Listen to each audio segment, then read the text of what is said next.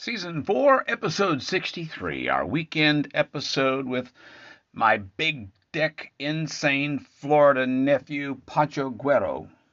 It's amazing how much his masculinity expands when he gets a big deck. Have you noticed that? I think the bigger the deck, the bigger the masculinity. So, but hey, look, if he can afford to have the deck, that's do it. I can't wait to get out there and have a little Florida deck party sometime. But in any case, yeah, we're talking about big decks and other big stories, as always. And believe me, this is 5-star stupidity. You're not going to find any other stupidity anywhere else. In fact, this will be the stupidest podcast you have ever heard.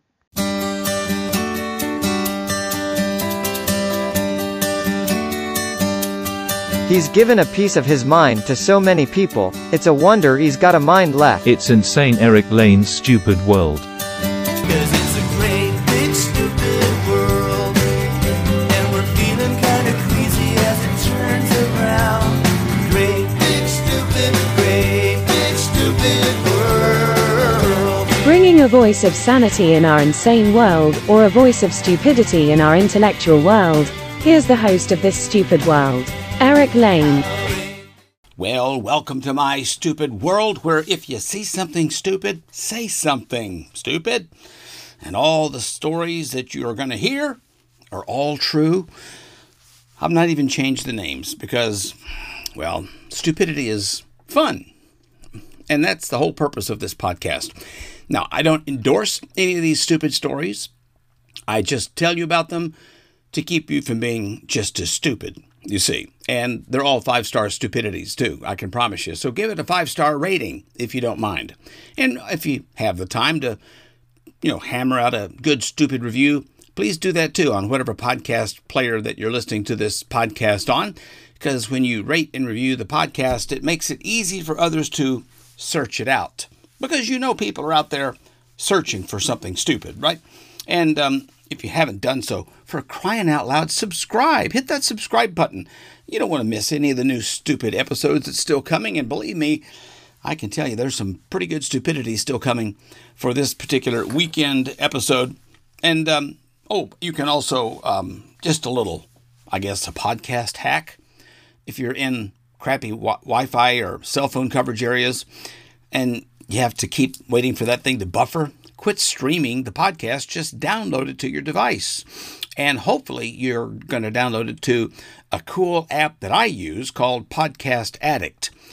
It's a great little free podcast player. You can also do 2 different types of paid versions as well. I decided to go with the paid version just because I really like it. But the free version is pretty good too. You can pick it up at your app store, by the way. And of course, this is the weekend episode. There's also the midweek bonus episode that comes usually on Wednesdays. So make sure you get all of your stupidity. You don't want to miss anything stupid, because plenty of stupid criminals out there. And, we had stories where stupid criminals crashed into the drunk driving signs. And, of course, the guy was drunk. Well, now we have a drunk driver crashing into a police department sign. And because we all know that drinking and driving is stupid. But I guess the drunk drivers, they've just become even stupider than ever, especially this year.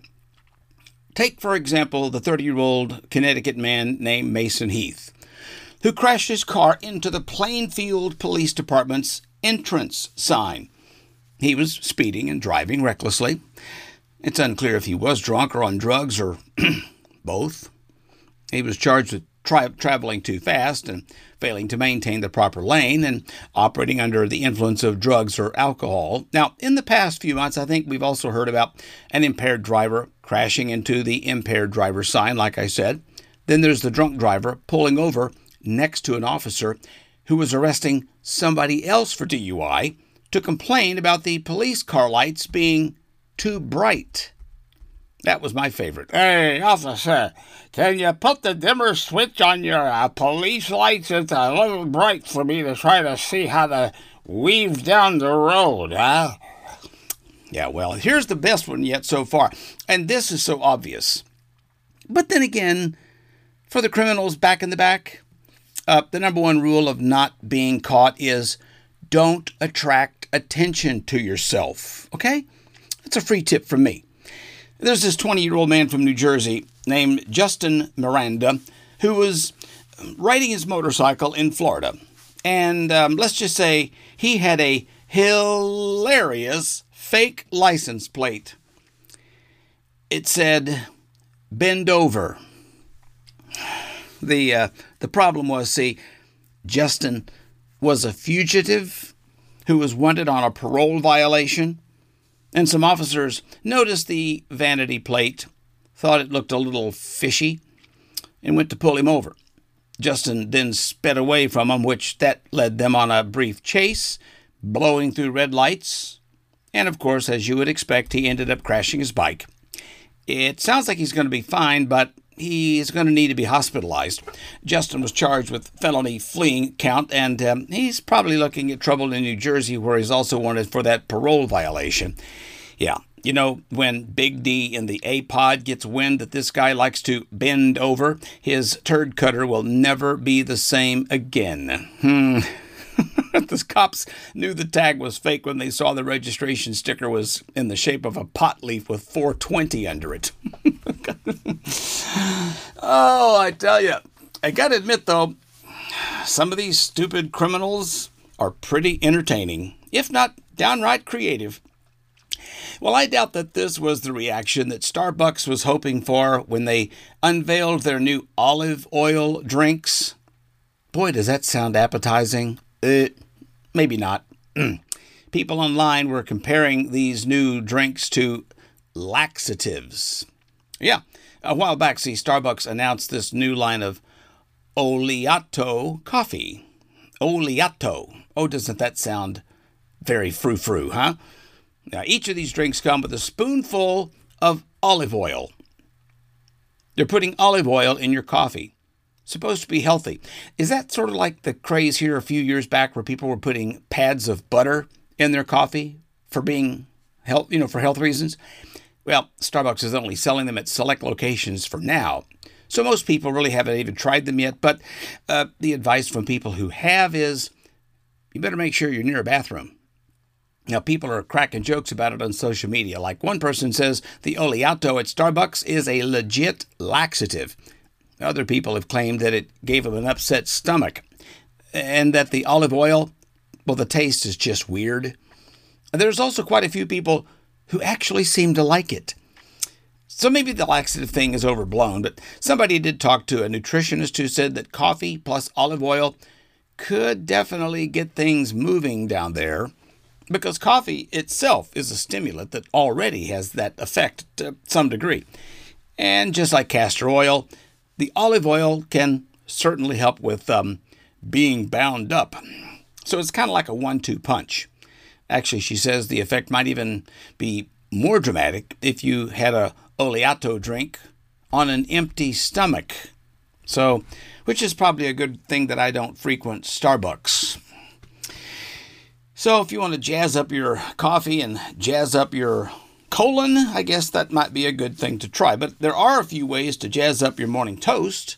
You got the fancy bread, you got the cinnamon and sugar that you can add, or, spend the time to morph it into French toast or avocado toast or something. But now there's a new fascinating option. Add alcohol. Yeah, the latest food trend to go viral on TikTok, vodka butter. And it's exactly like it sounds. Butter blended with vodka for that extra kick in the morning. Chef Carolina Gellin popularized it in a TikTok post a few months back, and, well, it's been picking up steam ever since. And it's pretty easy to make. You just soften 2 sticks of butter, put it in a food processor, and throw in 3 ounces of vodka. And then spread it on some toasted bread and top it off with something salty like anchovies, pickles, or capers, along with a little black pepper and lemon zest. Yummy, yummy. That's a way to really kickstart your morning, right? And, get a DUI on your way to work. So is the sound of somebody else cracking their knuckles irritating to you? I don't crack my knuckles, frankly, and Yeah, it's a little bothersome when people do all the time. And if that's you, well, I'm going to say this TikTok is going to be your worst nightmare. There's a 23-year-old guy in Sweden named Olli Lunden who just broke the world record for knuckle cracking, the most continuous cracking of different joints. I know some of you are kind of going, right? So the guy starts with his fingers. He moves then to his neck, his toes, his back, and eventually cracked 46 different joints in a row. Guinness posted a rapid-fire video where all 46 pops are condensed down to 12 seconds. Here's a little quick cut of Olli breaking the Guinness World Record. And prepare yourself.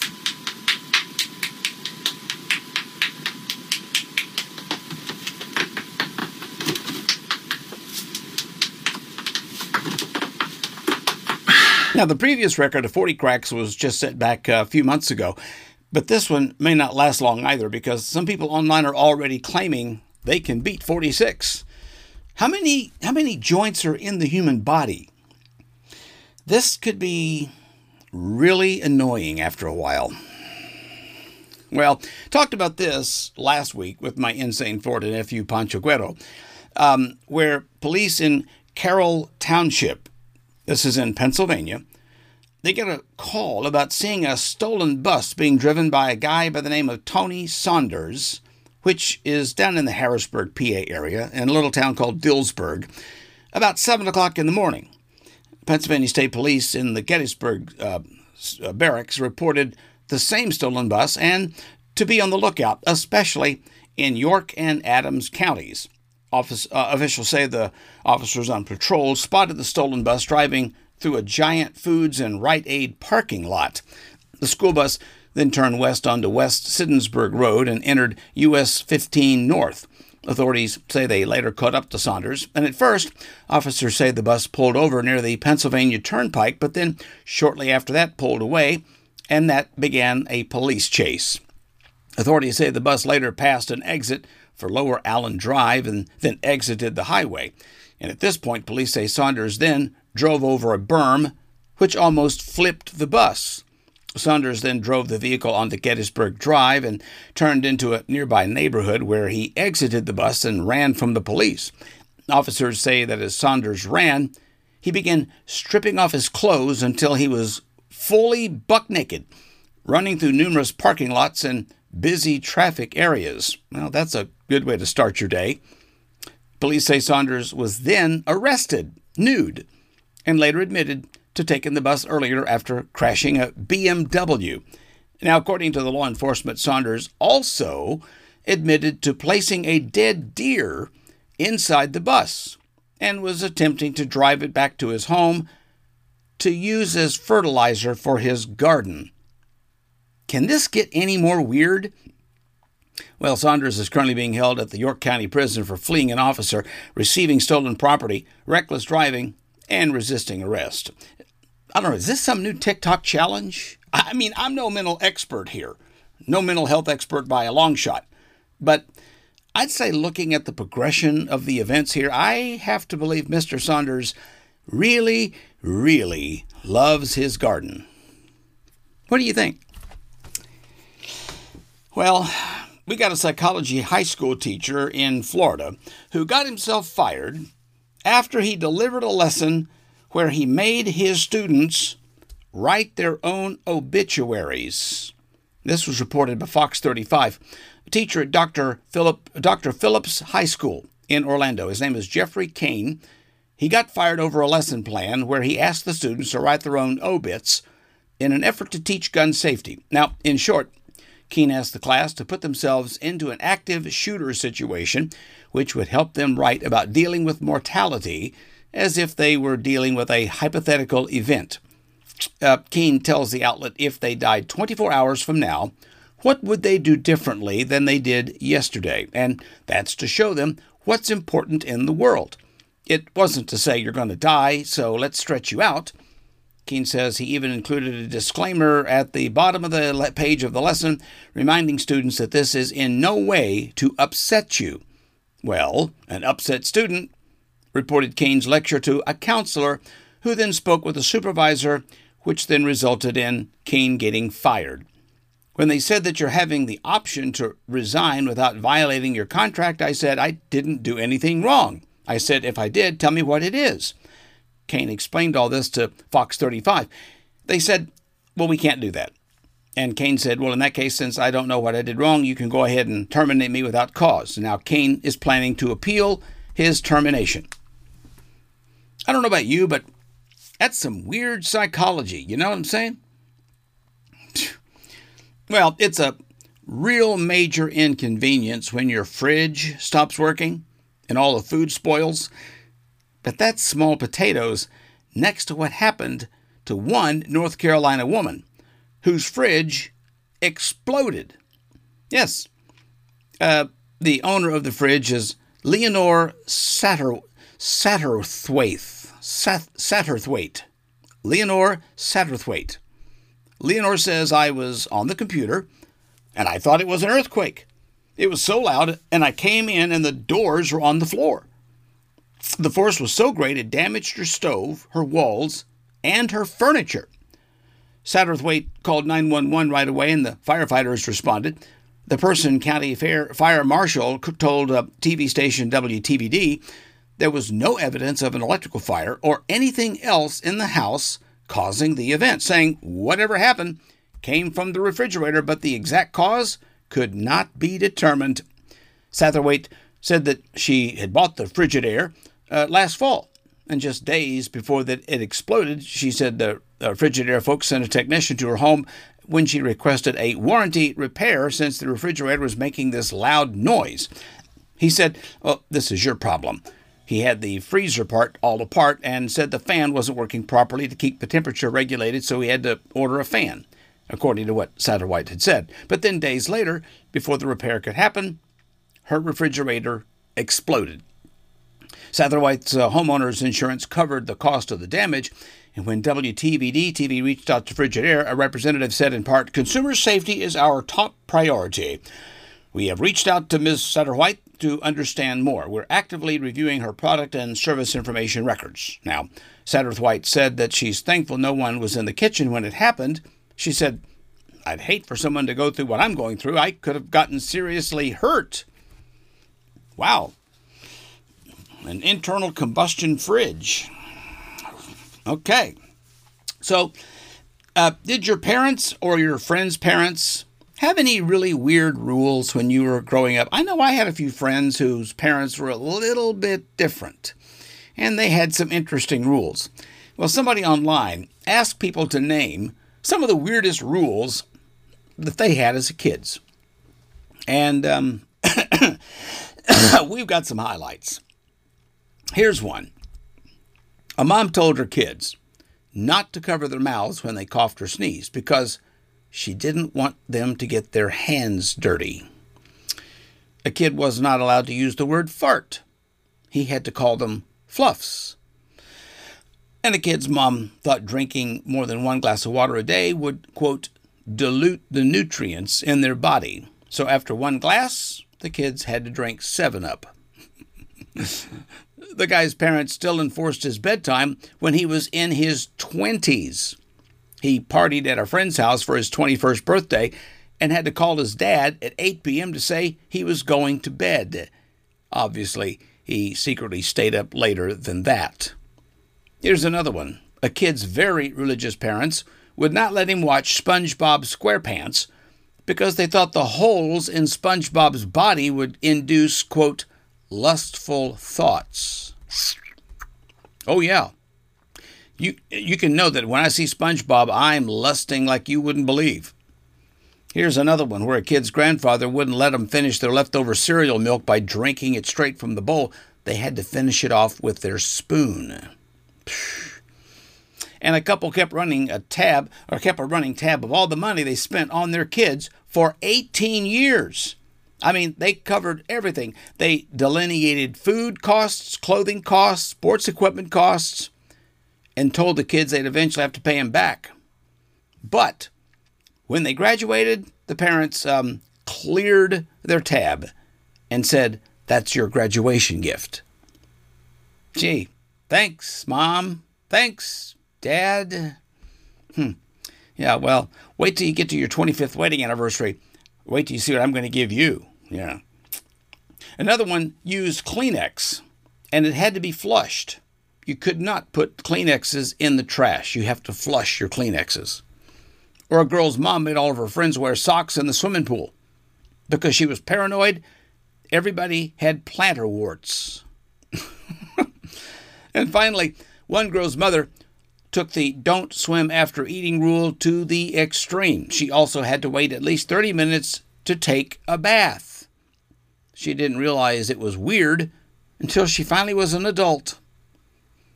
I think most of these kids will end up probably on a daytime talk show somewhere. Well, if you're stealing something that requires assembly, it's probably a good idea to wait until you are away from the scene of that crime to try to assemble it.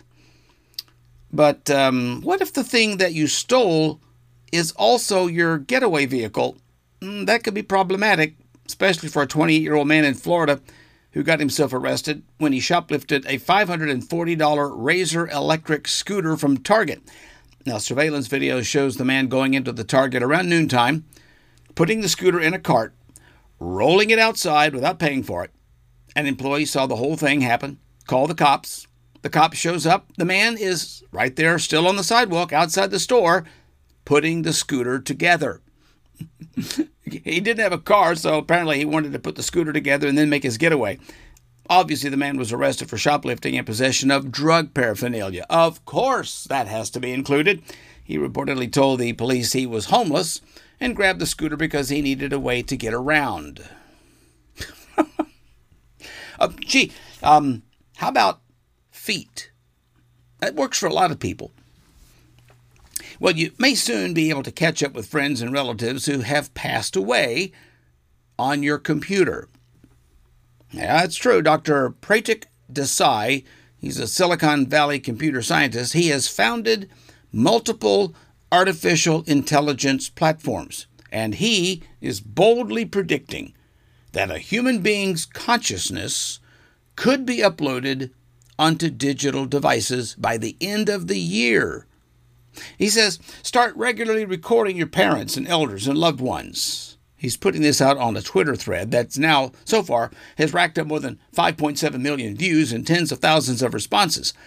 He goes on to say, with enough transcript data, new voice synthesis, and video models, there's a 100% chance that they will live forever with you after leaving the physical body, according to Desai.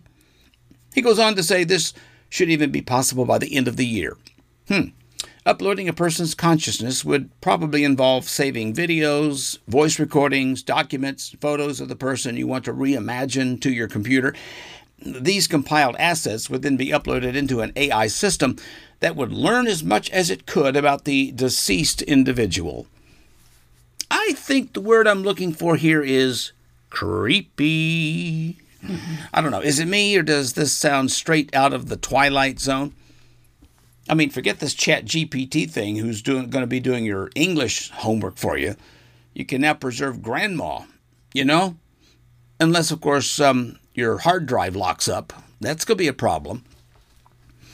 Well, there's a 25-year-old tomb that was recently unearthed in Italy with a rare last meal still inside, according to local media reports. Now, the tomb, which was discovered about 70 miles northwest of Rome, was built by the Etruscans, a mysterious civilization that inhabited the Italian peninsula before the Romans, according to the news release from the Parco di Volxi, an archaeological park.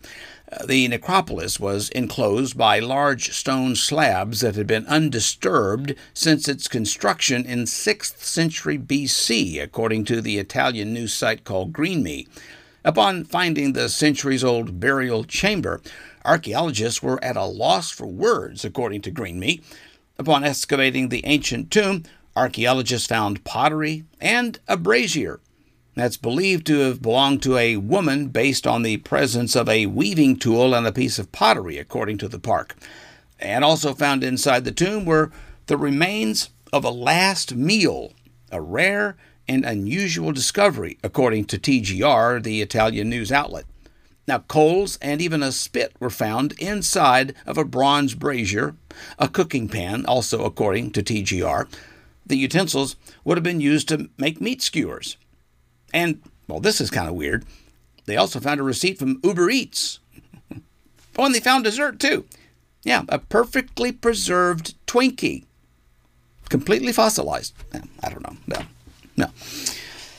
Well, we had a passenger who was forcibly removed from his flight after being asked repeatedly by the crew to exit. Apparently, the man requested a pre-flight cocktail, but he was denied, and that prompted a meltdown, all over a gin and tonic. Now, the anonymous passenger supposedly requested the pre-flight cocktail but was denied the request, and then during his meltdown, the man started blubbering as he was then handcuffed on the jet bridge.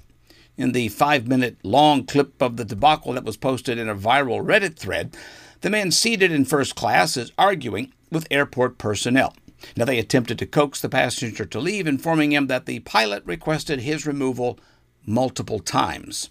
The American Airlines traveler, according to the travel blog View from the Wing, asks what he's done to prompt his removal.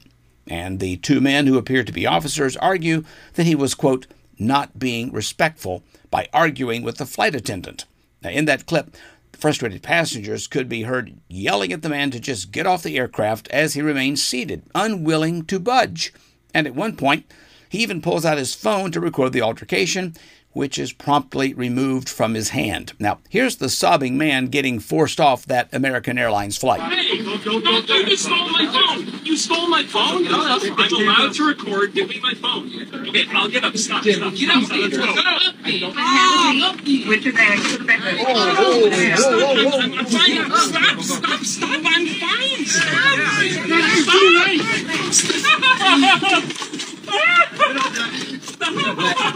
Get up, Black. Stop. Too late now. It's not too late now. The officers are attempting to wrangle the man into handcuffs in the aisle, eventually resorting to forcefully grabbing the passenger, yanking him out of his seat as he screams out to stop. After being run off the plane, officers push the man against the jet bridge wall to handcuff him as he wails and falls to the ground, losing a sneaker in the process. According to NerdWallet, a key feature of American Airlines first-class service is the pre-departure beverage offerings. However, the reason for denying this man a drink is still unclear. Now, the New York Post tried to reach out to American Airlines for comment. The passenger asked if he had committed a crime. And the U.S. Department of Transportation says there doesn't need to be a crime to prompt a traveler's removal from an aircraft. In fact, airlines can deny boarding or remove a passenger entirely if the reason is due to, quote, safety, security, or health risk, or due to a behavior that is considered obscene, disruptive, or otherwise unlawful. So basically, if you're going to be a stupid jerk and ask for your pre-flight cocktail, you're going to get taken off the plane. Well, it was a scary scene at a Massachusetts elementary school after at least 10 kids were sent to the hospital due to a run-in with very spicy gum. That was bubble gum, measured at 16 million Scoville units, which is comparable to pepper spray. First responders from 5 communities were called to the Dexter Park School in Orange, Massachusetts, to respond to a situation where officials say they've never seen anything like this before in western Massachusetts. In fact, here's one of the students and the fire chief, James Young Jr., talking about what exactly happened. A little crazy. I got a little scared about all of it. Which is equivalent to basically what's commonly referred to as pepper spray. So it's a very spicy or hot agent that the kids were exposed to. It can cause skin irritation as well as respiratory and airway inflammation. The students were hospitalized after one student brought extremely hot bubble gum to recess.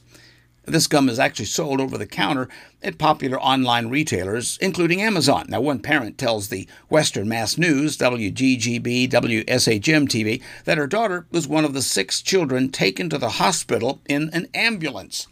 While she did not want to be featured on camera, she did add that her daughter only smelled the gum and her cheeks were extremely red and swollen. Officials added that it's important that conversations take place between parents and children across western Massachusetts about these kinds of situations. Got to monitor the gum that your kids are taking to school nowadays, you know? Yeah, well, you know, if I had that when I was a kid, I can only imagine I would probably still be in school because I'd be held back so many years.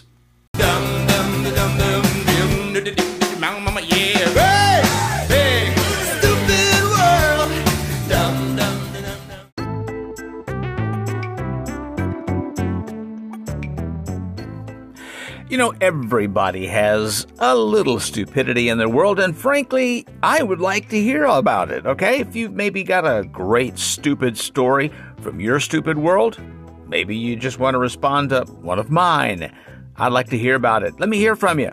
You can contact me easily just by email at shoutout@insane, ERIKLANE, or if you got a question or a comment about something that you've heard on the podcast or something that Pancho Guerrero has said on the podcast, or maybe you just want to tell me of some firsthand experience of some stupidity you've encountered, well, let me know. I want to hear from you. I might even use your comments on an upcoming episode. So record a message for me at podcast.insaneericlane.com and give me your feedback, okay?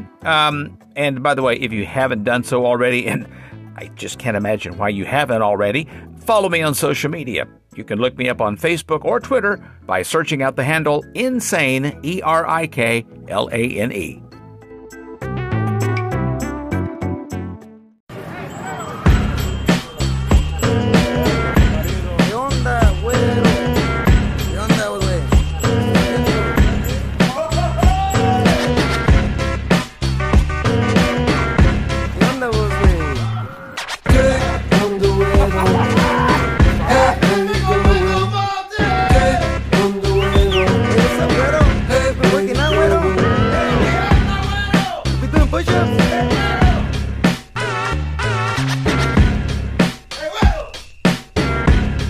Hey, you better be ready for me today. I'm coming with big deck energy this week. Yeah, you've had all that energy building that nice big Florida man deck in back of your house. more like all the energy working to pay for someone else to build it the right way. I would love to have been able to build it myself, but I don't think I'd have the time or the expertise. Yeah, there's only so much you can do, you know, with your skill set, I guess, right? Oh yeah, well, I think it's more like every small problem that this guy encountered would have been big problems for me, because it would be a new thing to learn a whole thing about, and then so I'd be teaching myself 10 lessons throughout the whole thing. So we officially have our big deck back there. Yeah, well, you could title this episode "Pancho Guerrero's Big Deck." Hey, my deck is bigger than your deck. I just want you to. That is the case now.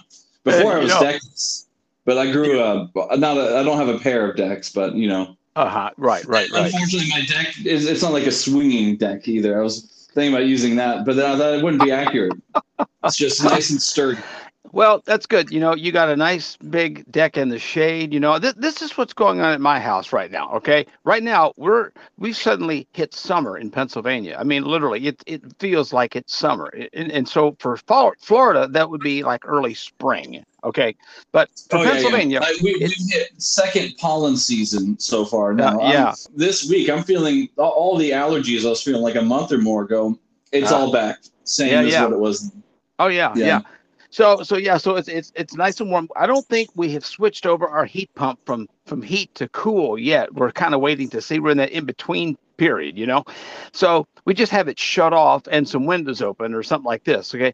So the scene right now, as I'm coming to record down in my man cave, is we've got Grandma sitting on the couch with her nose in the paper, which she does, and she gets 6 times more mail than we ever get.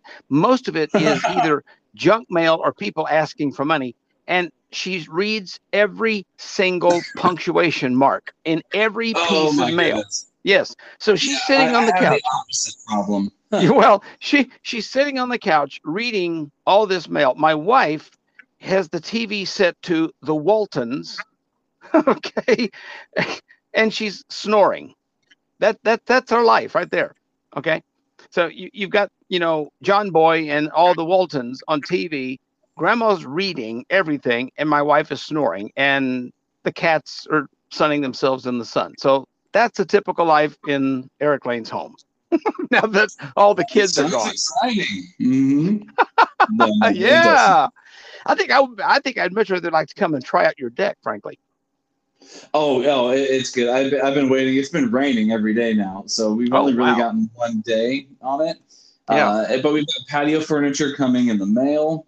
Yeah. And no, we won't be able to stay in it for at least like 3 months. Right. And so that'll take some time, I think, to actually start to see it really come together. But are you going to get?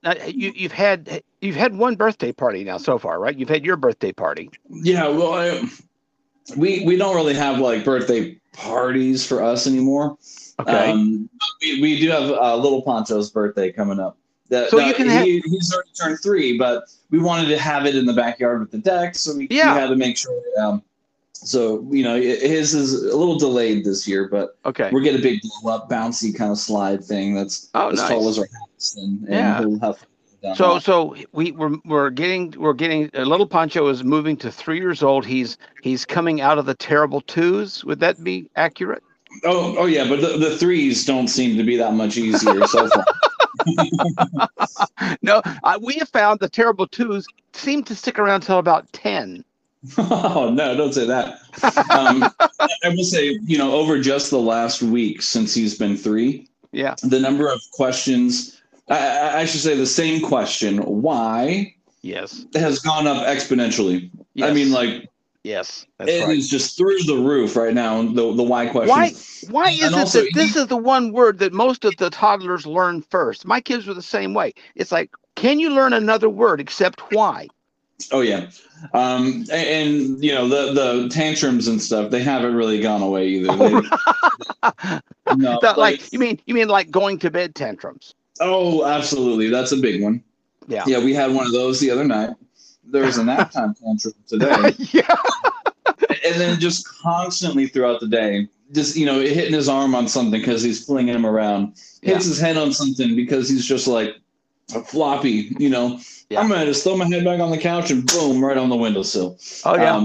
So he's eating and he bites his lip. Like some days it seems like every hour there's at least one thing that makes him cry and just go off on some kind of thing, whether it's a punishment, him not wanting to do something, him not wanting to eat dinner, bedtime, or just being clumsy. Well, the one story we like to tell about my youngest son when he was about the same age as little Pancho, and honestly, this is something that you couldn't have scripted any better for like a Saturday morning cartoon. Okay, and my youngest son, he had an attachment to his blanket. And he carried this blanket with him everywhere we went. And so now our house sits on a basement. So we've got these, support poles down through the basement and the garage throughout the middle of the thing. And so we pull into our garage, which is under our house. And then we walk through the basement to come up into the house. So we're coming back from somewhere. And my youngest son, he's goofing off like he is prone to do. And decides he gets out of the car and he's going to walk into the basement part of the house, and he throws his blanket over his head, acting goofy.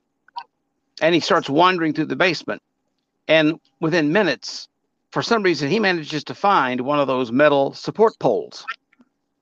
And so here's a kid walking through the basement with a blanket over his head and crowns himself on one of these support poles. And you hear this lovely C-sharp note. Clang! Oh. And then he then wails and cries, and I'm too busy laughing because it's honestly, he throws the blanket on, walks into the basement, and right into a metal pole. And it had the sound effects, it had everything. And I'm sitting there cracking up laughing, and that makes him cry even more when then he gets into a tantrum because I'm laughing at him. So, yes, we are used to we're beyond the tantrum stage, but you're probably in the throes of the tantrum stage right now. Oh yeah, I'm in the throes for sure. And your oldest is just a shy from the the tantrum phase. That's right. That's right. You get to enjoy watching him go through the whole thing. I can hardly wait. I've got my popcorn already. I will say it is fun. Like, so shouldn't anyone who hasn't had kids yet, it's worth it. It's enjoyable, but it is a new set of challenges for sure. And so, you do find things to laugh about. So I had to pick this out when I saw this. Just thinking about this, essentially encapsulating what my life looks like right now. This was parents, I guess, revealing the weird reasons that kids throw tantrums. And kind of on cue, you might hear Little Pancho chime in with some crying in the background right now that I'm hearing. For sound effects, this is great. I know, yeah. We'll call it sound effects and intentional. If the screaming child in the background does not... I guess explain it. Parenting. Accentuate. That's a good word. I like that. See, that's you've been around a lot longer than me to learn. Look, point is parenting isn't easy. Okay. Yeah. Case in point, there's a new poll that finds parents have a disagreement with their child every other day. Now, every other day, I'm like, that sounds great.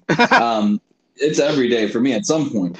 Yeah. But, but I will say we tend to have like a good days and bad days, and that tends to balance out at least in that way. So I could give that. The survey of 1,000 moms and 1,000 dads with kids under the age of 5 finds that the average parent compromises with their child about 4 times per week. Oh.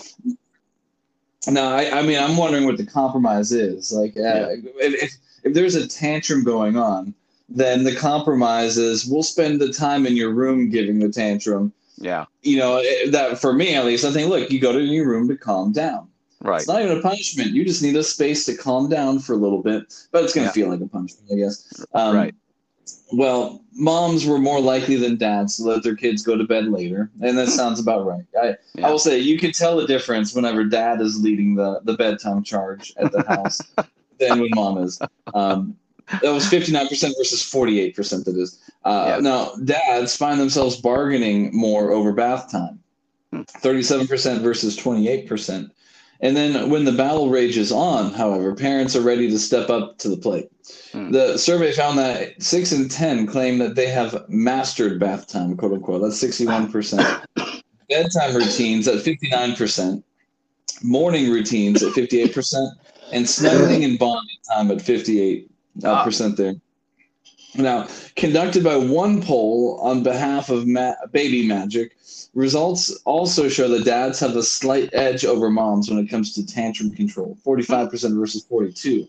Now, I think the percentage of control in our house is more like at least a 70-30, maybe. Oh, really? I've got much better tantrum control.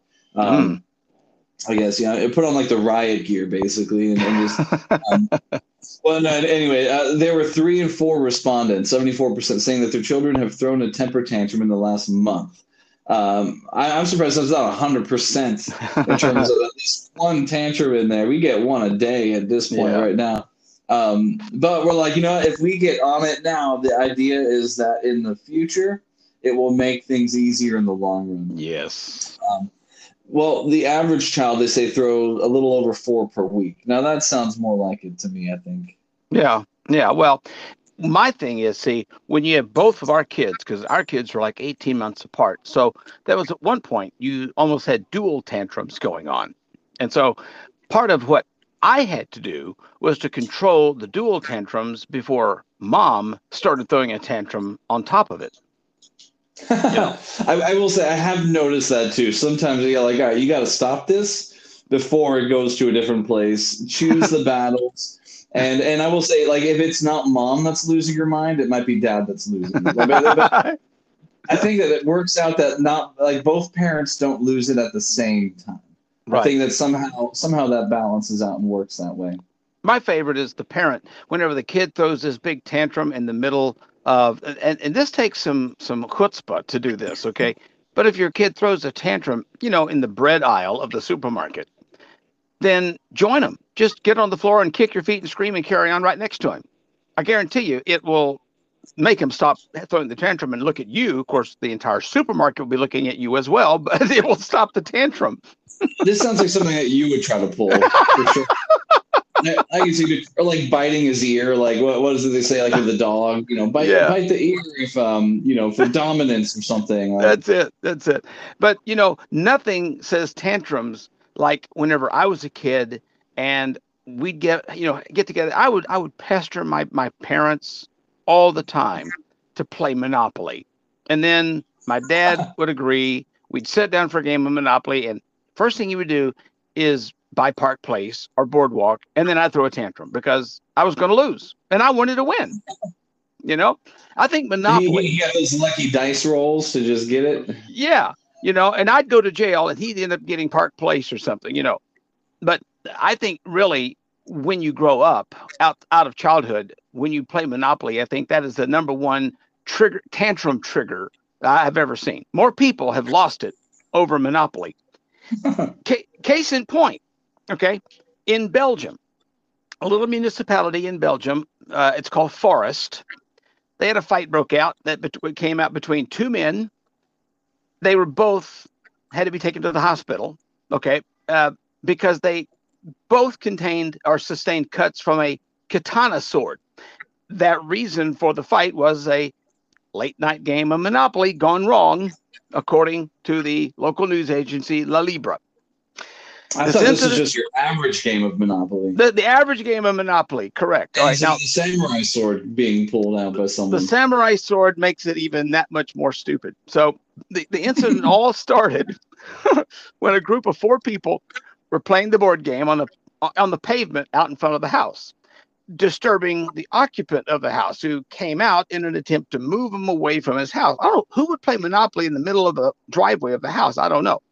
But after an argument got started, the resident's son came out to defend his father, armed with a concealed samurai sword. So in the ensuing melee, the case in which the katana sword was stored and damaged, exposing the blade and in the process injuring both the son and one of the Monopoly players. So the Brussels Midi police zone confirmed that the men had to be subsequently taken to the hospital. And while the board game player only suffered minor injuries, he was released both from the hospital and from police arrest. The son who owned the sword is now currently in a life-threatening condition after the blade struck one of his arteries, all because they were playing Monopoly in front of a person's house. So let this be a lesson to you. I mean, first you need to ask permission, and second, don't come to a Monopoly game armed with samurai swords or any other kind of weapon that can be used whenever you have a tantrum over something about the game. Yeah, every time I play Monopoly, at least one person leaves with a flesh wound. So,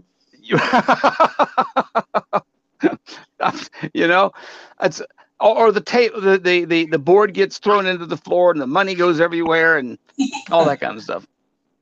I love board games. I will say, whether it be something basic like Monopoly, or you get to something that's more complicated, like, well, gosh, man, I don't know. Like, I used to play Axis and Allies a bunch back in like high school. As weird I as remember sounds, that game. Yeah, I'd get together with a bunch of buddies, and it would take about an hour just to prep the board to give everybody an idea. Like, we get there around 7. We get snacks. We've all brought like cheese balls and soda and things, and you prep from like 7 to 8, and then 8 o'clock we all commence a very gentlemanly war. 5 people, 3 versus 2 on there, and then like we kick out the other team sometimes to just have like meetings, like a war room, basically, while we conduct business, I guess. And if it was a short game, we would probably end around 3 in the morning, maybe 2. A long game might take us to 5, and wow. this is a long time ago for me at this point. Probably 17 plus years ago, I think.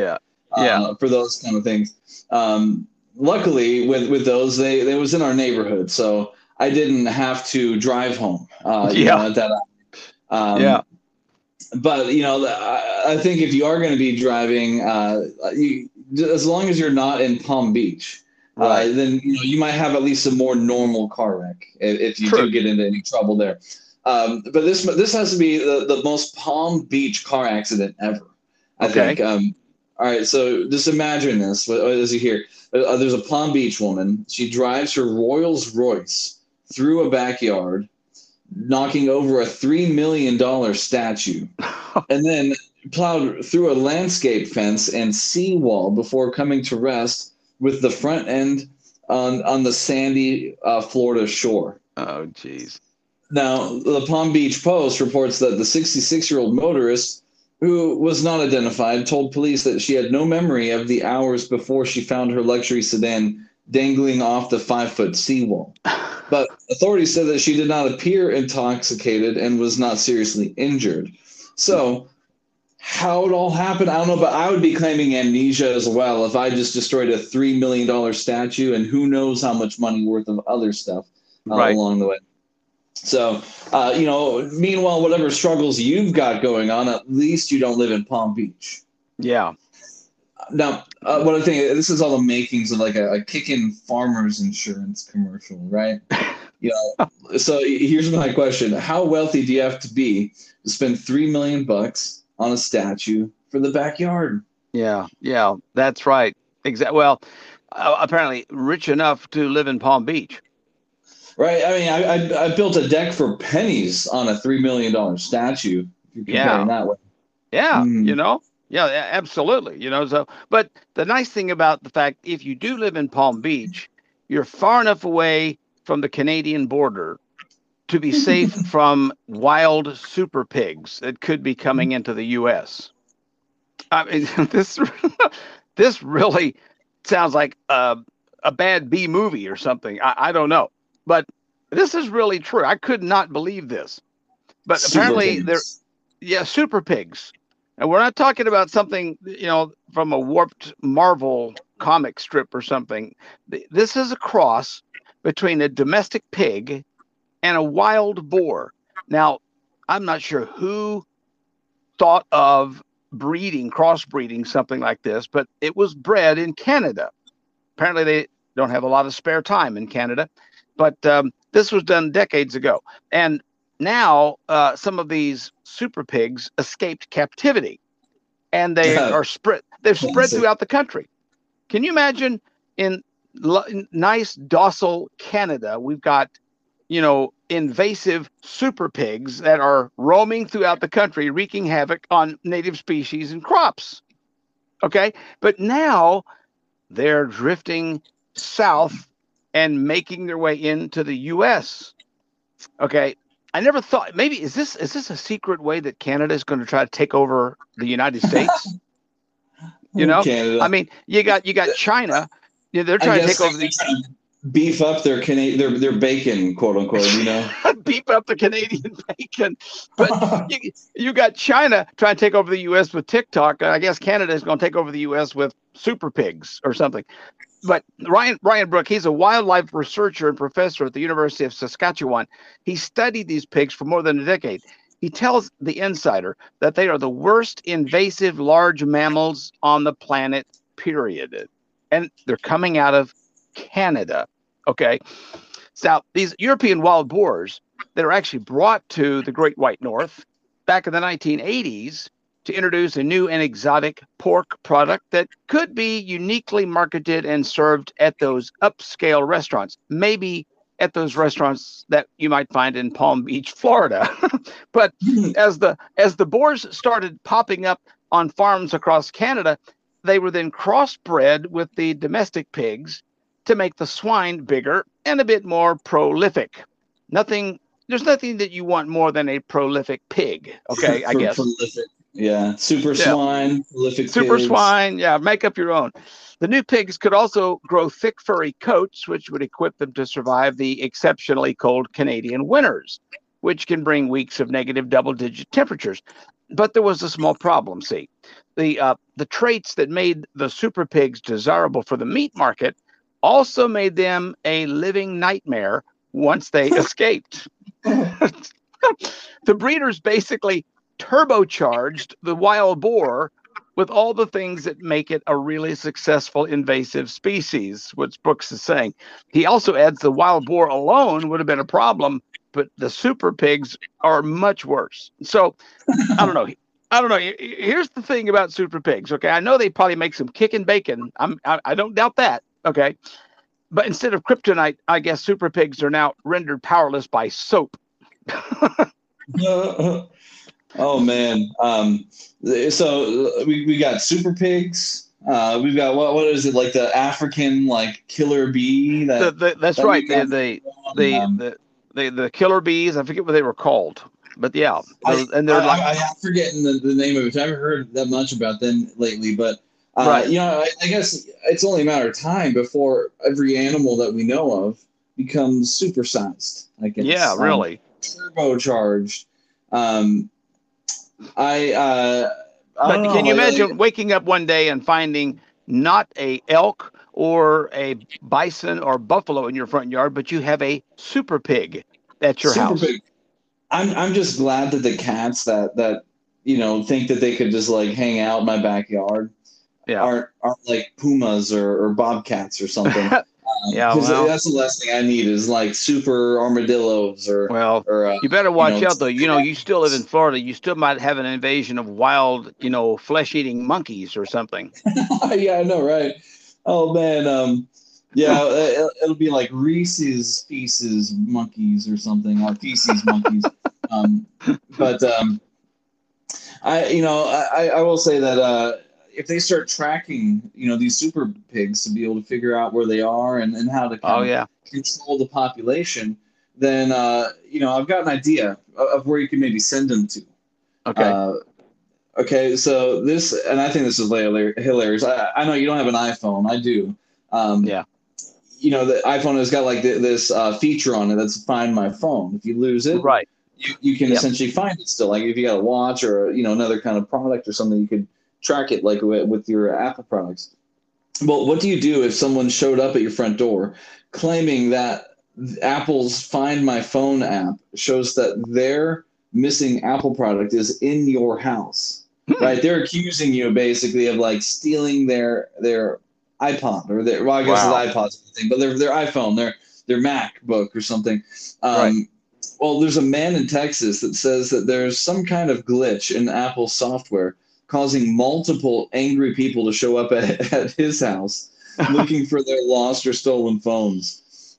Now, his name is Scott Schuster, and it's happened about a dozen times over the past year. So if you lost an Apple product, go to Scott's house. He's probably got it.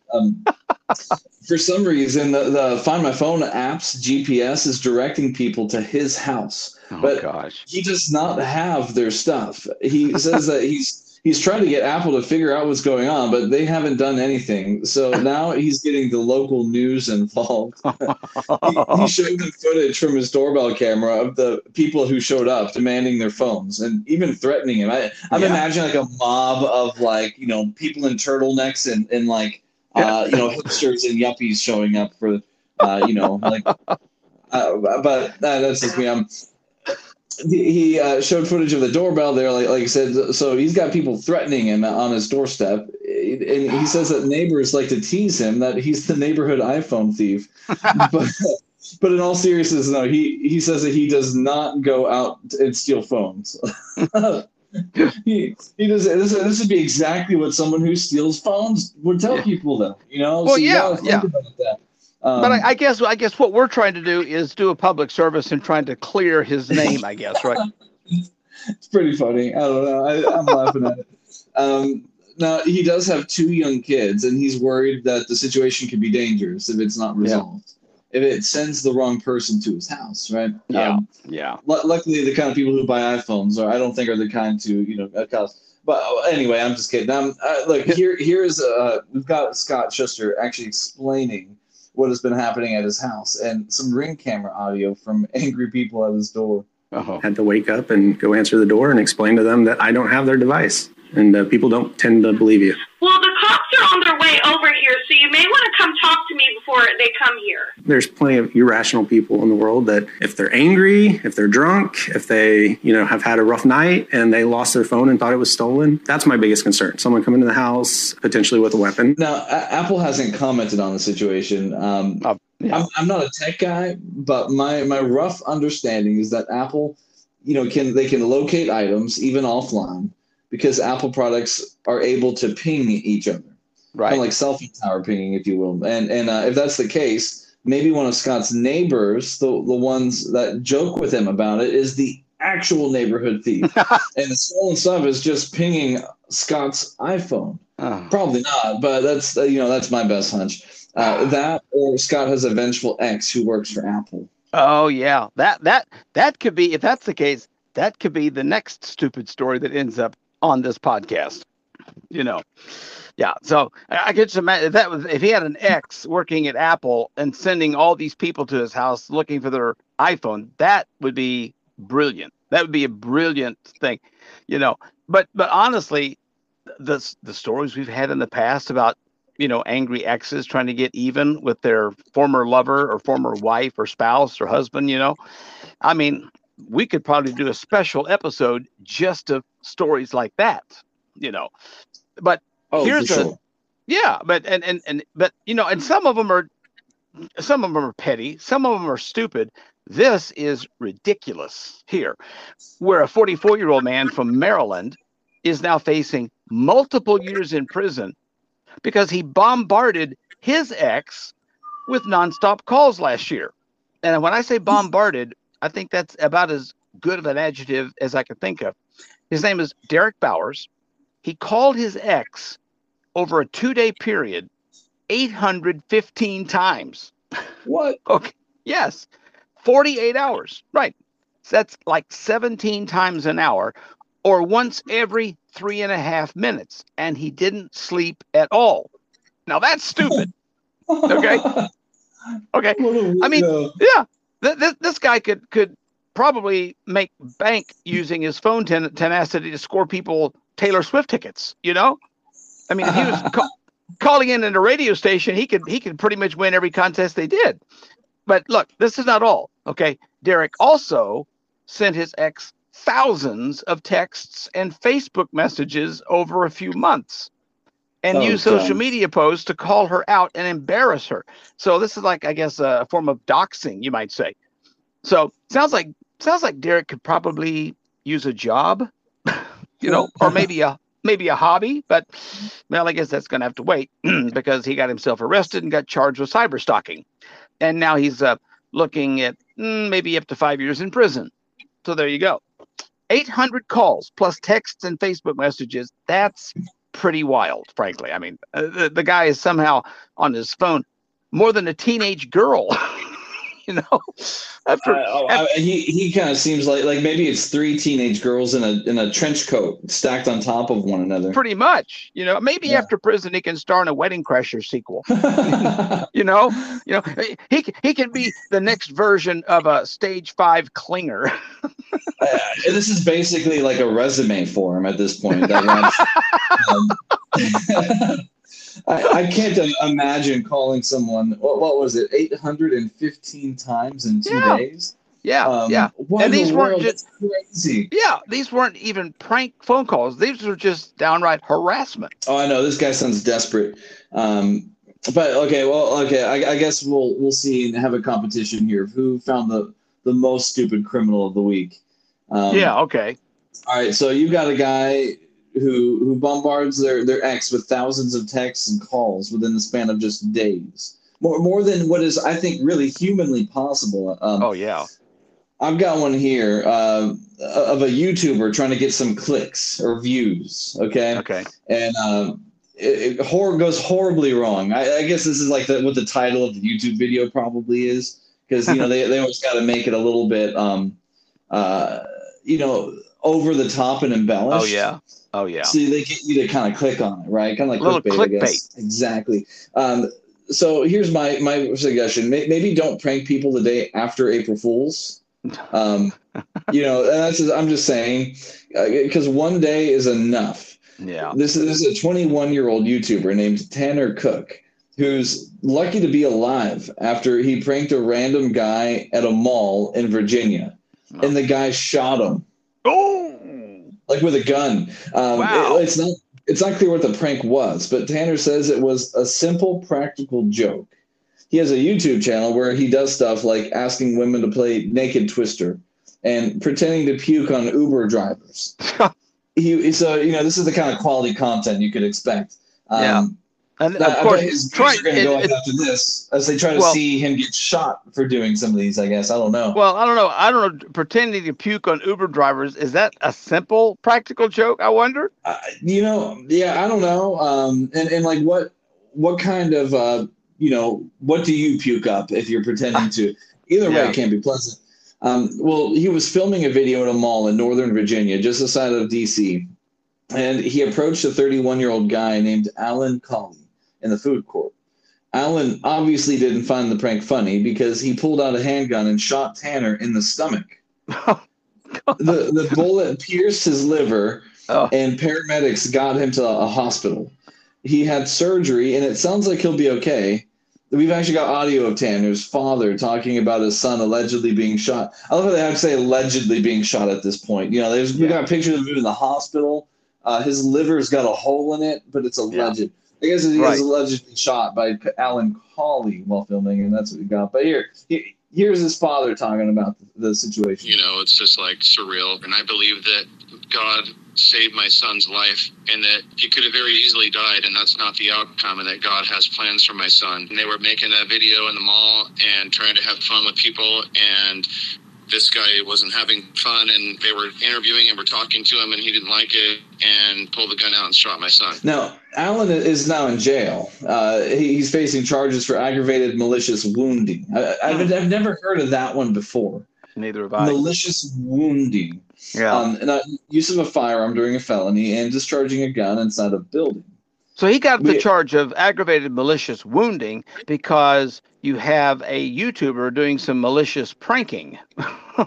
Oh, yeah. I guess this guy kind of knew that, if he shows up on a YouTube video being pranked like that, then he's never going to live it down. So, at this point, it's about honor, and being able to live the rest of your life, not being mocked and made fun of in jail, I guess. I don't know. Yeah.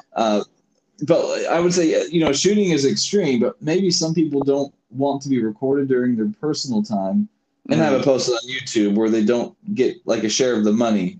Yeah. The annoying YouTuber gets it all. Yeah. That and YouTube, I guess, himself. But he messed with the wrong guy, this prankster who he wants a camera stuck in their face while shopping, or who wants a camera stuck in their face while shopping, eating in a food court. I think malls and stores don't really allow TV or radio professionals to record or broadcast there without prior permission. That's true. That makes sense. Yeah, and imagine you're just sitting there minding your own business in the food court, and some moron comes and sticks a camera in your face and tries to prank you. Yeah, I will say I don't think my reaction would be to shoot him. No, but it's just me, I guess. But then again, here's the weird thing about it. That how do you know that this guy was shooting a YouTube video and doing a prank? How do you know that this guy may be somehow trying to assault you? Yeah, true. I guess I'm really curious about what this prank was now. Like, what is the prank that got someone shot?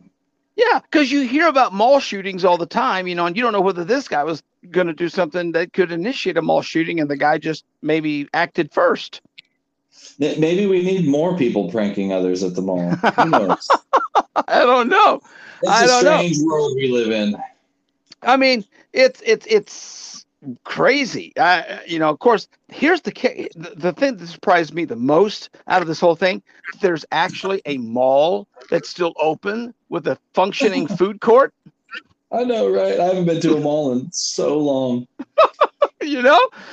I'm like, that must be like the only mall in America that has something like that going on. I mean, oh my gosh. Well, I'm sure there's going to be more to this story later on. So definitely going to have to keep my eyes peeled on where this leads up. But I want to see the video. If he was filming, I want to see the video of this happen. Yeah, well, we'll probably have to. We might get to see the video after the FBI has been able to kind of go over it a few times. I know, right? After they edit it. I'm just kidding. I'm not gonna go there, but yeah, that's true. Well, I've got some Ask Pancho questions here that is seeking your sage wisdom here, and maybe you can lend a little discernment or knowledge on some of these things that people are asking about. We've got Clementine, who apparently has got long hair. Now, I mean, I've got long hair, and I can identify with part of her problem. My wife does not like cleaning hair out of the drain. It activates her gag reflex. So basically, I think it's like a woman thing in general because my wife's the same way, and she's got kind of long curly hair. Right. So yeah, I can identify with Clementine here. So what she's asking, she says she has really long hair. She goes, my hair is the thing about me that gets the most compliments. Yes, I'm maintaining long hair can be a real pain in the butt. I love it though. The biggest obstacle is I'm constantly clogging my bathtub and bathroom sink. It's so annoying and gross. And I'm probably ruining the plumbing in my house, which I can't afford to fix. So should I chop off my hair? It's been so long since I haven't had long hair. I'm scared. So I don't know. You don't like cleaning it out of the drains, but you like your long hair. So what does Clementine do? Oh, you keep the long hair. Long hair is great. I think it's beautiful. And if you get compliments on that, then that means you've got great long hair. Which most people, if it's long, it looks good anyways. I like that. I like when Mrs. Pancho, her hair is usually really long, almost depending. She cuts it shorter and then doesn't cut it for like almost 2 years. And so it kind of varies between like, below the shoulders down to like butt sometimes, and then kind of chops it up. Depending on how long it's been. But, if you got curly hair, if it's too long, it's not going to curl as much. It's going to weigh down. But what you need, and this is amazing. I found this out because we used to have the same problem because of this. Our drains would clog up and we'd have to like get Drano and things. And like a bottle of Drano isn't even going to do the job right, to get all the hair out. And it's going to cost you like $5 or something, every time that you can go get it. We got this is a guy in Home Depot told us about this. He's like, oh, just go grab one of these. And he gives it to us. It's like $2. It's just this plastic little snake that kind of goes down. It's got a little handle. You can kind of put a finger through, like a hoop at the end. And it's just got like a straight, think of it like a very, like a thin, what is it? They like a sword shark or swordfish kind of like, thing. It's got prongs on the sides that kind of hook back. So you just kind of put it down the drain and then you pull it up and it just grabs all the hair out with it. No, it's a little gross. You're not going to feel good taking it out per se if you get grossed out by that. But, do that a couple times. I mean, boom, all of it out. You're good. Do that every once in a while. If it makes you feel less bad, it does not take a long time. It's a plastic kind of piece that's flexible. So you could technically leave it in the shower and do it after every shower. It only takes a minute, if that, to pull it all out. That do you have to take your hands and take it all off the hooks and stuff? Oh yeah, you gotta do that. But even if it grossed you out that much, it's at least only $2, which is less than a bottle of Drano. So that's true. At that point, then if you want to pitch it, you're paying less still for it. We probably have to do it like once a month or something. It's not often. Yeah. I even learned that because I've been growing my beard out and it's gotten pretty long. The sink was starting to get clogged up. So not the bathtub, but the sink, because my beard hairs that were kind of coming off whenever I'm brushing and kind of grooming all that, and so I've had to actually use that on my own beard hairs instead. Oh wow! But so no, you got it. It's the way to go. I promise you. I know that there are little traps you can also probably go and buy at hardware stores to just trap it and you don't have to go and fish it out of the slimy drain pipe, What we have in our bathtub, it's like a couple of little crossbars, and that actually somehow it traps the hair and they just kind of hang on the little crossbars. So what I do, I have some needle nose pliers. I go in and just kind of pinch the hair out, and it's still gross, but you pull the slimy stuff out, and then I don't even have to touch it. I just use the needle nose pliers and pull them out of the drain and kind of stuff them inside the trash, the waste basket. So my wife doesn't do that. You get some gloves or something. It's the same as you just gotta take needle nose pliers and pluck it off the snake, but my wife doesn't even want to see the hair in the waste basket, so I've got to bury it under the toilet paper. It's like I think it's such a wife thing too, because Mrs. Pancho is the same way with that kind of stuff. All right, and the funny thing is you've got longer hair than your wife too, so it's your hair. It's my that's hair, in there. right? Right. Exactly. Mrs. Poncho, I'm like, this is your hair. Why are you grossed out by your hair?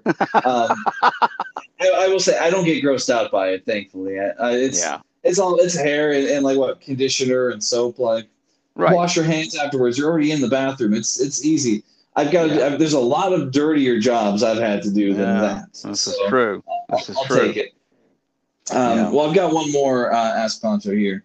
So this is Toby, who says, "Help! I get overwhelmed very easily."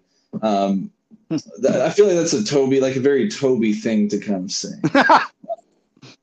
Okay, well, look, he goes into, he says, "I'm in my late 20s, and I used to be more of the type of guy to just dive into things with enthusiasm. But now, daunting tasks seem, well, daunting. I can't help but wonder if this is the natural way of things as you get older, or if this is a symptom of the pandemic. How do I get back to the way I used to be when it comes to hitting the ground running?" Well, the thing about like those kind of things is you have to hit the ground running to be able to get back to running. That's like that. You definitely shouldn't blame it on the pandemic. I think a lot of people, yes, that probably has played a role, but guess what? It's your fault. You can blame it on the pandemic, but you're the one that is responsible regardless for your actions and stuff. I didn't stop going just because the pandemic started. I did a lot of house projects, learned how to build closets, especially even if I spent more time at home, there was plenty of stuff to learn in the yard and you could still work a job like that. And so you just got to keep doing that and force yourself to get out. And so, if you're going to be living in fear, because you don't want to go out and try something new, or you're afraid to go out and get sick, you're in your 20s, you're good. Okay. You just got to get out and do it. And there's something to be said about faking confidence and just going in with it and you getting confidence through faking it.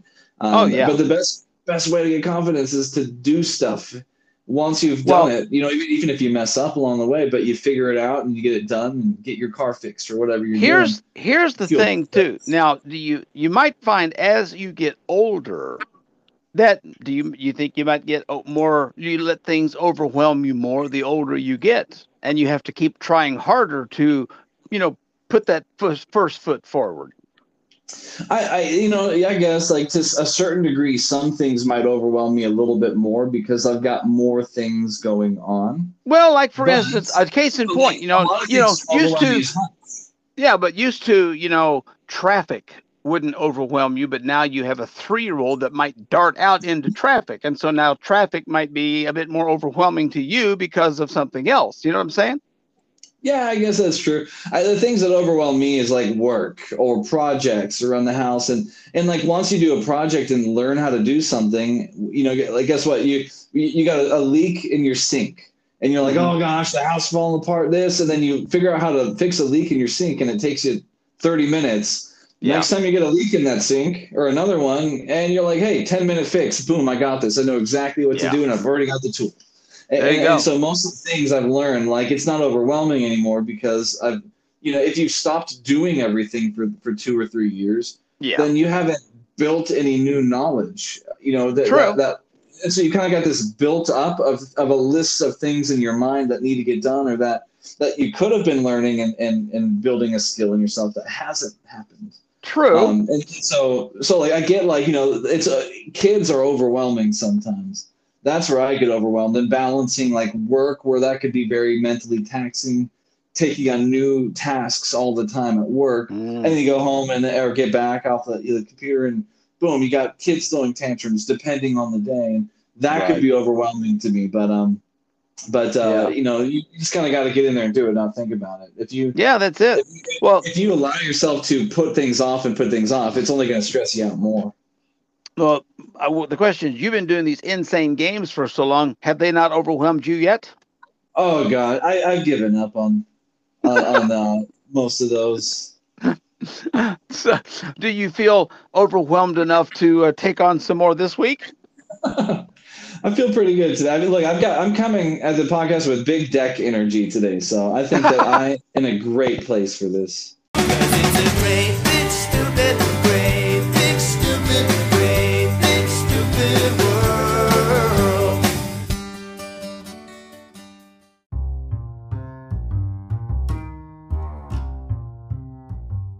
You can really get up close and personal by interacting with the podcast and get the real-time updates and a little of the articles from the stupid stories that you hear when you join Insane Eric Lane's Stupid World Telegram channel.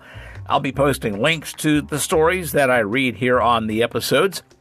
You're able to read the actual articles, see the pictures, look at the videos, make comments about what you have actually seen or read or even heard about, and even share some of your own stupid stories with everybody in the community.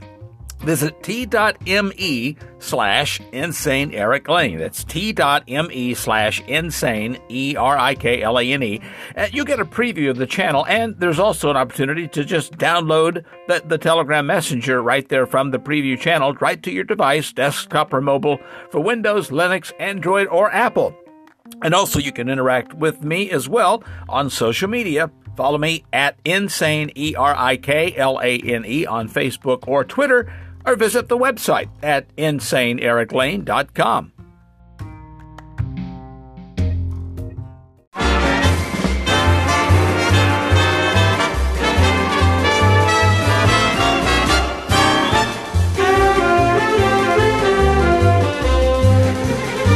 Use your big deck energy to power through some insane games. What does your big deck energy feel like taking on then this week? Well, I think if we're going to talk about big deck energy, then you got to start with porn star or weatherman.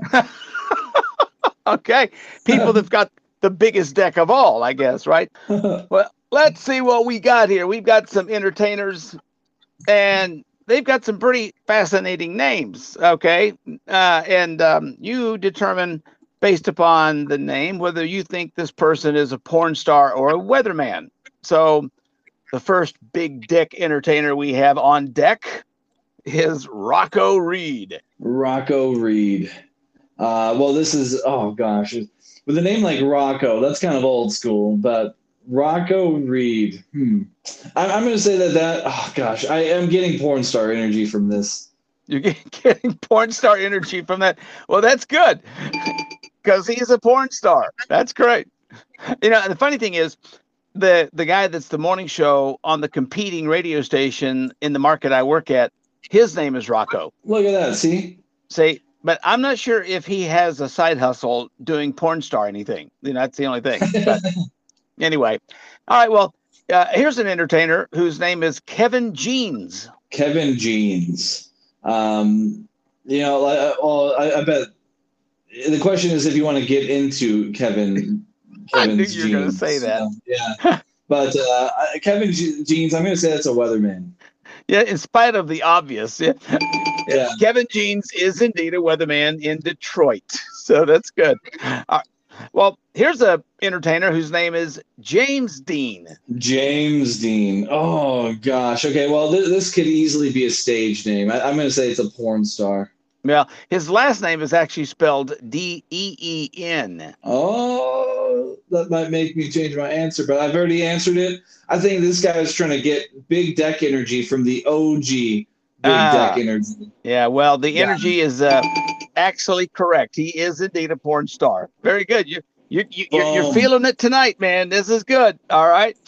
I like this name. This entertainer goes by the name of Marcus Dupree. Marcus Dupree. This is fancy. With a name like Dupree, I'm going to say it's a weatherman.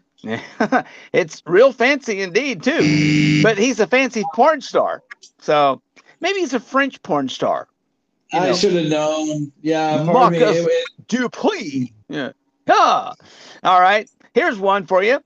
This entertainer's name is Dallas Raines. Dallas Raines. Is this like a Texas weatherman? I see this as like a Texas man. Well, he's definitely a weatherman, but he's in Los Angeles, California. But that's good. So not bad. 4 out of 5 for porn star weatherman. Yeah. So that's good. Maybe they could have called it Marcus Dupree. All right. That's enough when I said it the first time. I tried. That's good. All right. Well, what do you think should be on deck next? On deck. I'd like to be on my deck. Why don't we go to why don't we go to strip club or daycare? All right. we've got some businesses that you either tell me if the establishment is a strip club or a daycare. And you mentioned this kind of in passing, but this particular business is called the OC in Ozark, Missouri. The OC. I said the OG, but the OC. Well, yeah, right. It's the OC in Ozark, Missouri. I don't know what OC stands for is the problem. I think that it's going to be a strip club. You're just going to take a wild shot at that. Turns out it's actually a daycare. What? So, what? The OC? Okay. Well, I'm not sure what the OC would mean, but apparently it means a daycare in Ozark, Missouri. So here's one in Boston, Massachusetts. It's called the Glass Slipper. The Glass Slipper. Well, this is, oh gosh. This is going to be Stripperella. It's going to be a strip club. Yes, and Cinderella could possibly show up there. You never know. It is a strip club. Absolutely. All right. Well, let's try this one for size then. In Charleston, South Carolina, this is called the Silver Slipper. Oh, goodness. Okay. So is this one of those like tricks, Silver Slipper or the Glass Slipper?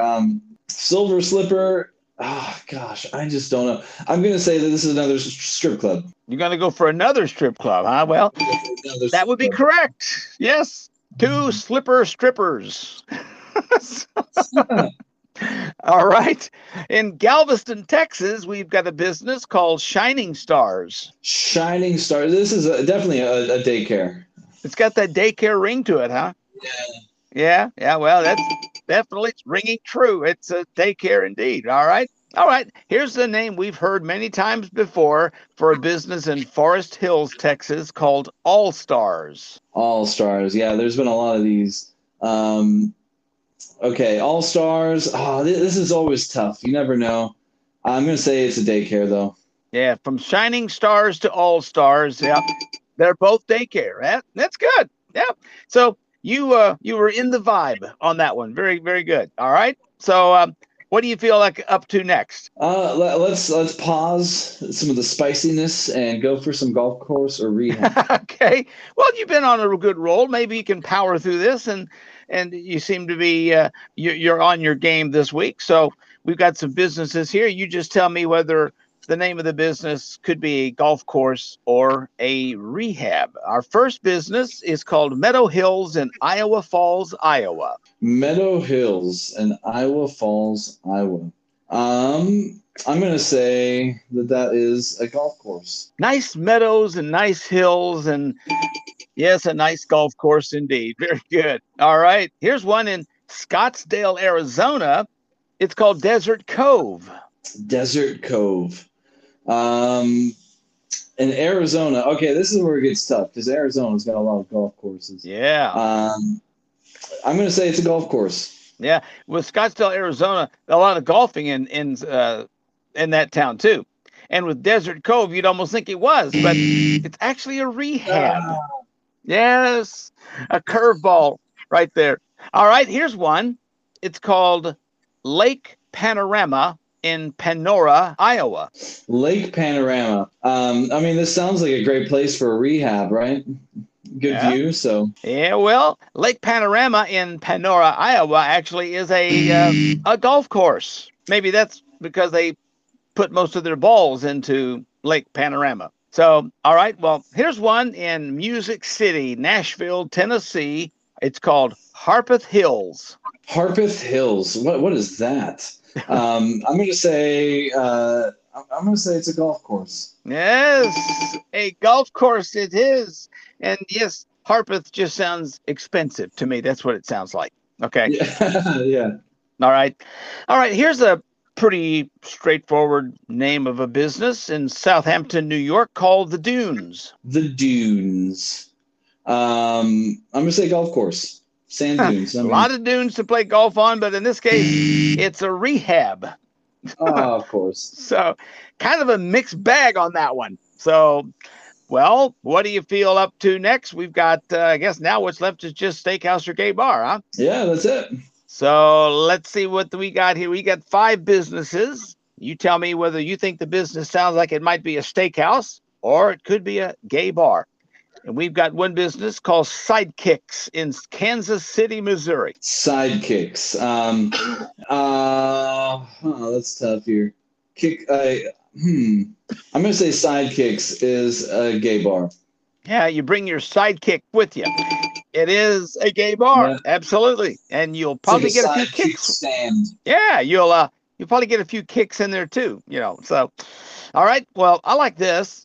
This business is located in Holland, Michigan. It's called Crazy Horse. Crazy Horse. In Michigan.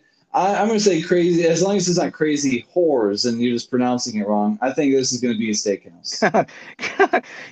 Well, that's true. It is a steakhouse, exactly. I kind of think, though, Crazy Horse would sound better if it was in South Dakota.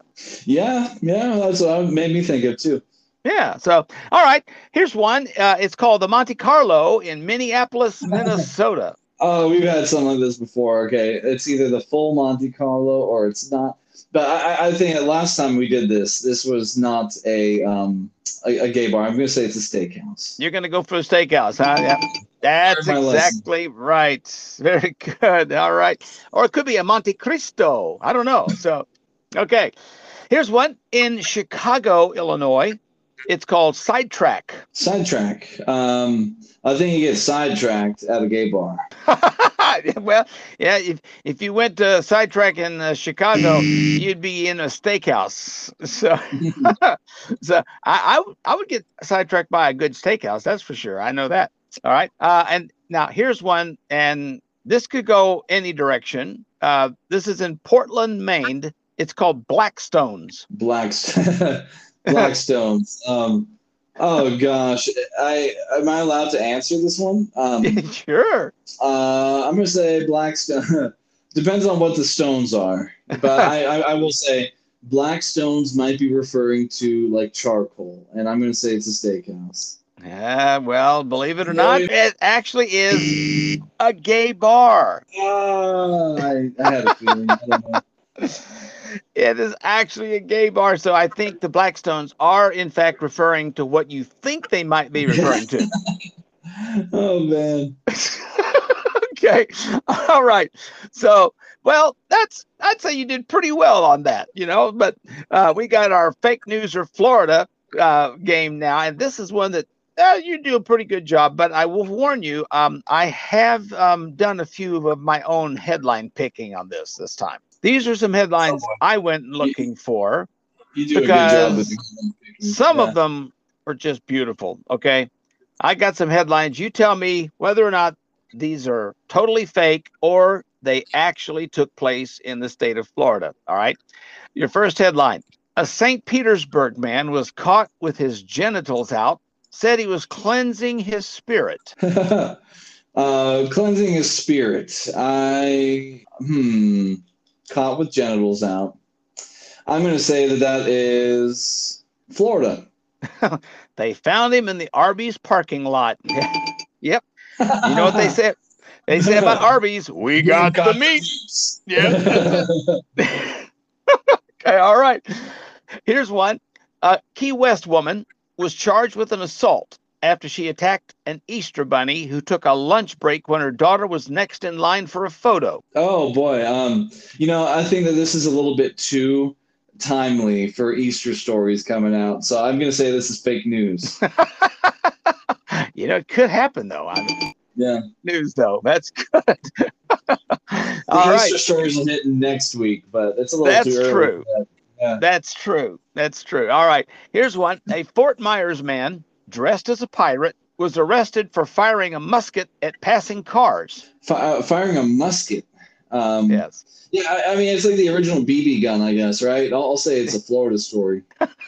It actually is fake news, believe it or not.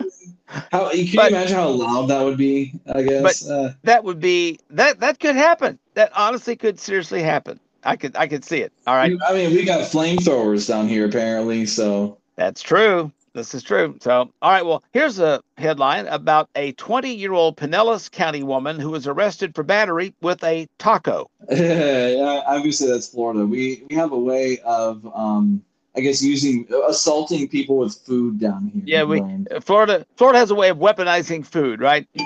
Yeah. It's a Florida story for sure. All right. And your last headline: a Brevard County woman hacked into a flight system and cleared planes with maintenance issues to fly. That sounds too wild to not be true. I think it's Florida. Well, it is wild enough to be true. Actually happened. That is crazy. That makes me really feel confident to get on a plane the next time. Right, I know. Tell me about it. If they were even affordable to fly right now. Well, yeah, I'm waiting to see, how many stories we're going to soon be getting on how many people are hacking into these driverless cars. Oh gosh, yeah, that can't be good. Yeah, absolutely.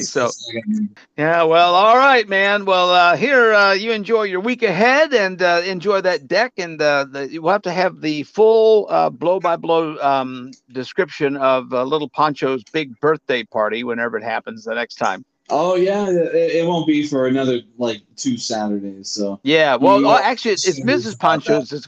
Are you going to do Mrs. Pancho's and Little Pancho's together? Wait, I mean, we just kind of we celebrated our birthdays all together, kind of generally with some family. But we've been together. We make a bigger deal for Little Pancho because it's got to. So we don't really get birthday parties anymore. There's too many back to back, and this is the Easter too. Yeah, just the sugar. Oh yeah. Well, then, and of course you already said this, but we will all know whether Little Pancho what sibling he will be getting at his birthday party too, right? That's right. Oh, I guess I didn't want to tease it too much because I can't say it yet. But yeah, that's why you're talking about the birthday party. Yeah, we'll reveal at the birthday party as part of the gift what for having a boy or girl for the next one here. And I know a lot of people are if you talk to Mrs. Pancho, you'd have a much better chance of her accidentally spilling the beans with a Okay. All right. Well, you just make sure she's not on the podcast in the future episodes. I know, right? At least for the next week. We did find out though, and baby's all good. Everything's going just fine. And so that's all good. I never worry about these things.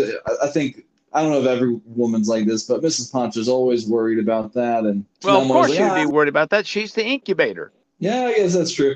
But there's no reason to worry about it. Right? There's nothing that indicates that something's wrong.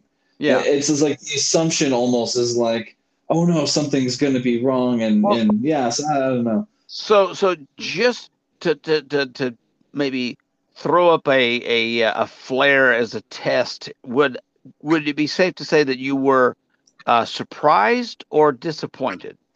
There's no disappointment to be had, because there's an option that might involve more sweating. I will say in the future, that's all to say out there because I'm not going to give anything away. This is what we always talked about before.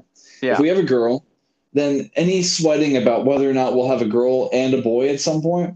It goes away. You're great, boom. Every future child does not matter.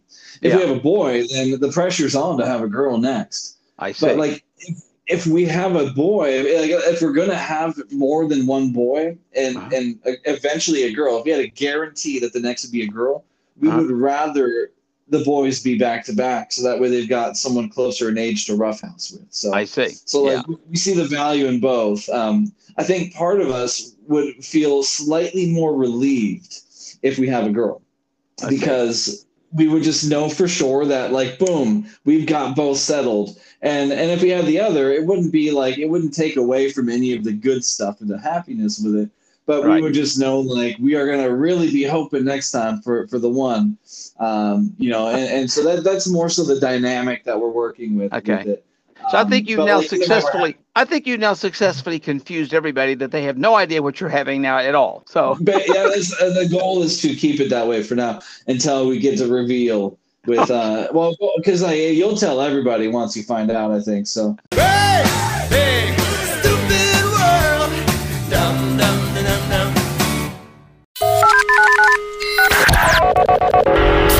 What's going on, guys? It's Dan here. And are you someone that just can't seem to get enough insanity in your life? Well, I have some great news for you. If you tune into the Button Pusher podcast, you get plenty of that and more. Give it a listen. The Button Pusher Podcast with Daniel Leslie.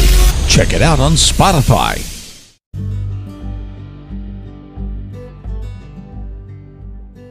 Don't forget to rate and review the podcast with a 5-star rating, because I pick 5-star stupidity. If your review is stupid enough, I just may feature it on an upcoming episode. Rating and reviewing helps the podcast to show up prominently in searches that you know folks are searching for stupidity anyway. And please share the podcast on your social media so you're not stingy with your stupidity. And don't forget, click that subscribe button too so you don't miss any new stupid episodes. You can also avoid any annoying buffering whenever you're in crappy cell or Wi-Fi coverage by downloading each episode. And I recommend using the Podcast Addict app for optimum performance. It's free at your app store, but there are 2 types of paid versions as well. And by the way, I myself have already made one of the paid versions and still love it. This is just one of the 2 feeds that you get every week, of course. The midweek bonus episode features the Insane Week in Review, and the Genius Awards for the more stupendous stupidity is also included. The weekend episode always features Pancho Guerrero, my insane Florida nephew, where Pancho will also answer your questions with his sage wisdom. Ask Pancho about anything. Test your skills against Pancho with the Insane Game Show. And if you download the Telegram Messenger app, you can also join the Insane Eric Lane Stupid World channel. Read the articles from each of the episode's stupidity. Comment about what you've read, and share the articles with your friends. You can also post comments or suggestions about the podcast too. So get a preview and a link to download Telegram Messenger at t.me/insane Eric Lane. That's t.me/insane ERIKLANE. The app is available free in desktop or mobile versions for Windows, Linux, Android, or Apple. And don't forget, follow me using the handle at Insane Eric Lane on Facebook or Twitter, and visit my website at insaneericlane.com. Kong, ki chong, kong, kong, ki chong, kong, kong, kong, chong. Insane Eric Lane's Stupid World is produced with the support from Mr. Laughs Comedy, Ad Large Media, Wise Brother Media, Universal Comedy Network, and the Pulse of Radio United Stations Radio Network. Theme music, It's a Great Big Stupid World, is written and performed by Randy Stonehill. Copyright 1992, Stonehillian Music, Word Music, Twitch and Vibes Music, and is available wherever you download music. The platform for the podcast is hosted by Anchor. Record your podcast as easy as talking on your phone. The editing and music library are all at your fingertips at anchor.fm. Download the app from your favorite app store.